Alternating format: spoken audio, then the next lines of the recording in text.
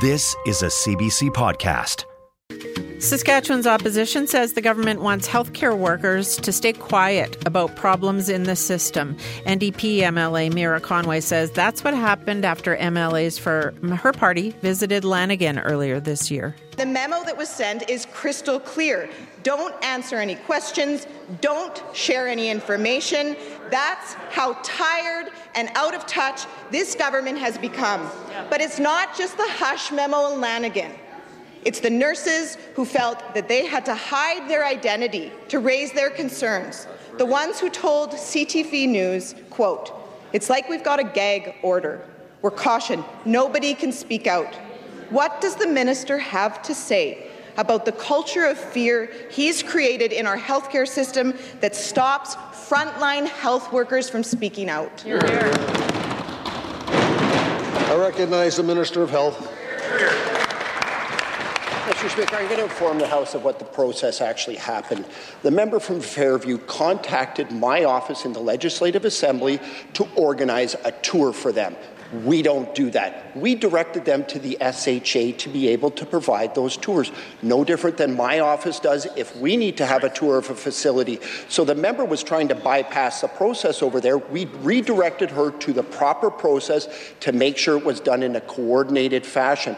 Mr. Speaker, there was no hush memo. There is no hushing of healthcare workers. I met with healthcare workers yesterday. I met with them on Tuesday. I met with them on Monday. I'm meeting with them today. I'm meeting with them tomorrow. We continuously outreach to healthcare workers so they can provide us feedback and help us make sure that we're maintaining the expectations of the Saskatchewan people within our healthcare system. Thank you, Mr. Speaker. That's Paul Merriman, the Minister of Health in our province, answering a question from the opposition this week. For more on that and other political news, we've reached our panel. Adam Hunter covers politics for CBC Saskatchewan.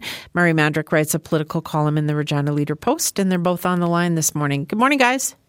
Good morning. Adam, does the government just want opposition MLAs to better coordinate their health tours, or does it want them not to take them at all? Well, that depends on who you ask, as you heard there. The government's saying that there are a lot of requests for tours. That's something that we heard from the SHA when this story came out, and we asked for an explanation as to why on February 7th, when the NDP was in Lanigan to talk to healthcare workers off-site, that memo came out from the SHA advising healthcare workers at the hospital there not to talk to political parties or MLAs or coordinate tours without going through direct channels first. The opposition brought this up all week, Stephanie, more than once, and they say that this is a part of a culture of fear that the government has created around issues. They also pointed to a story from CTV this week, which had anonymous nurses talking about issues in emergency rooms and psychiatric care in the province. They were not named. The opposition says this is proves their point that the government making it more difficult for healthcare workers to come forward without fear of retribution. As you heard there from the minister, he pushed back on that, saying that he has meetings virtually every day with healthcare workers who are not afraid to tell him the truth about what's going on, good, bad, or otherwise. And so he rejected the NDP's assertion that there is any sort of muzzling or hushing of healthcare workers. Murray, what do you make of what's going on?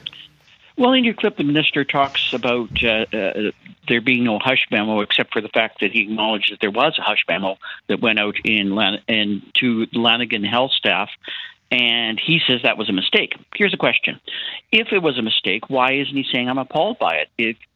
Why isn't he concerned that the SHA is putting out any form of memo saying that workers shouldn't talk to, quote, any healthcare or any MLAs about healthcare, and any means government MLAs as well, up to and including him, if he feels that these people are open are ready to talk openly and freely. Obviously, though, there's going to be situations where politicians will talk to people and get their input on various issues, including healthcare. But are they giving complete and honest answers to the minister, or are they giving, or is the minister hearing exactly what he wants to hear, which is what seems to be reflected in the House? And this seems to be an overwhelming problem for the government right now that we'll probably get into in other areas like the Summa Bear Pit. But they're hearing what they want to hear. there's a lot of hubris in government right now, and there has been ever since the budget. And I think that they're outright rejecting a lot of criticism and pointing to their scorching hot economy and all the wondrous things that are happening in the province, and not realizing that that money is not trickling down to either address problems like in healthcare or to those that need it. And I think that's where the problem for this government really lies right now. Well, also in healthcare, Adam, there are calls for Saskatchewan to follow BC's lead on contraception. What can you tell us on that?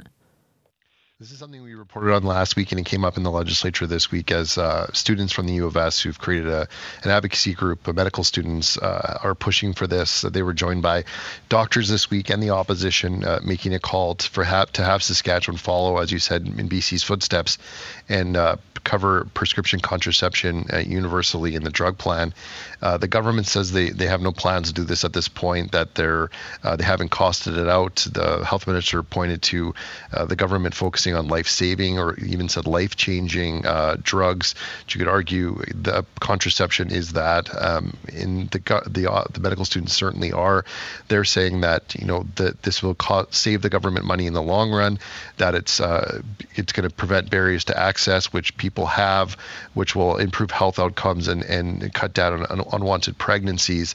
Health Minister Paul Merriman said, the government funds CBOs and they give out free condoms, and critics have said that puts the onus on the man and doesn't give the control to the woman in this case, and that is something that this prescription contraception coverage would change.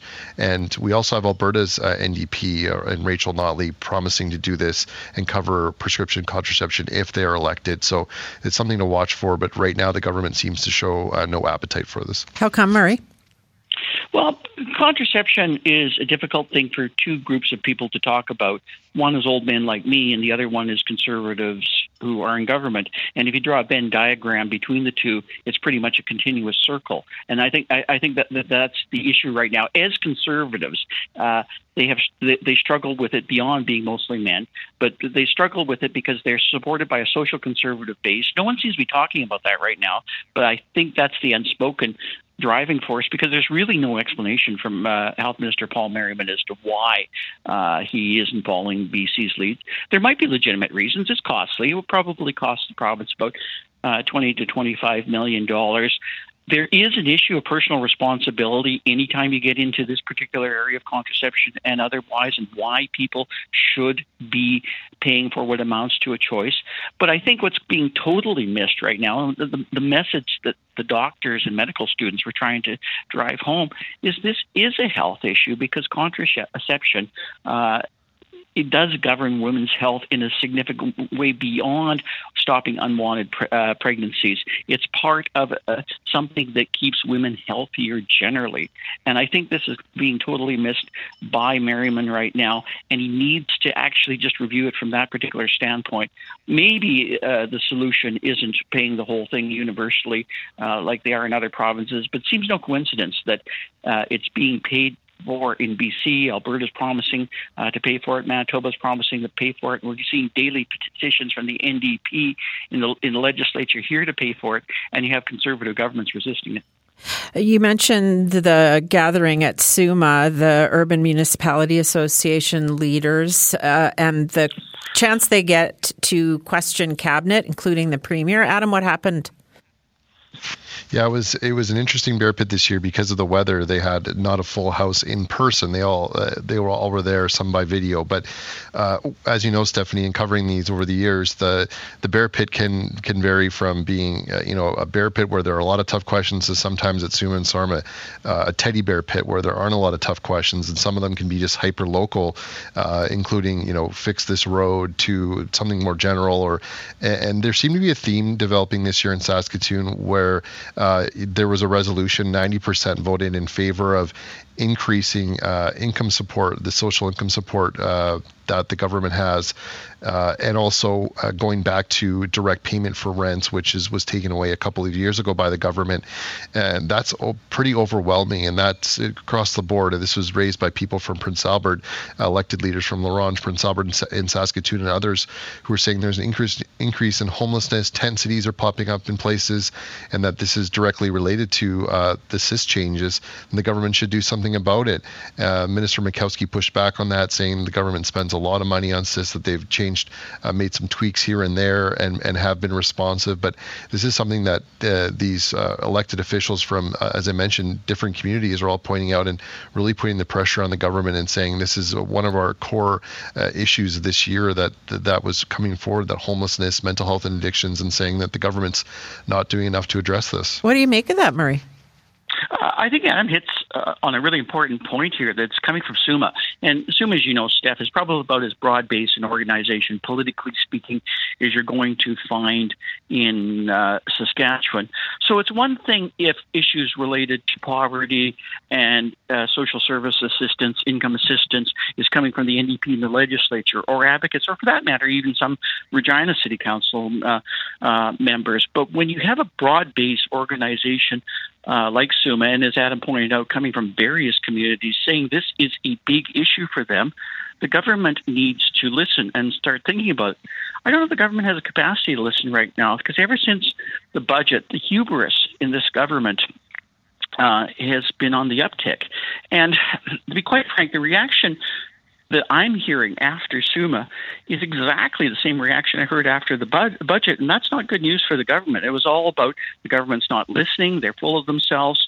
They think they're doing a wondrous job because we ran into some resource riches, and all they can talk about is how great the job that they're doing, but none of that is leaking down to where the problems are needed, whether it's dealing with inflation or for the average person, or dealing with people that are in serious crisis right now.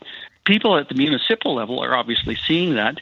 It doesn't seem to be being seen by people in the Sask Party government, nor is it registering with them right now. And I think that's a tremendous problem for them right now. Obviously, the NDP has trouble connecting with the public as well, and has for 16 years now. But right now, I'm not 100% sure that isn't part of the government's biggest problem as well. Thanks, you guys. You're very welcome. For more CBC podcasts, go to cbc.ca/podcasts.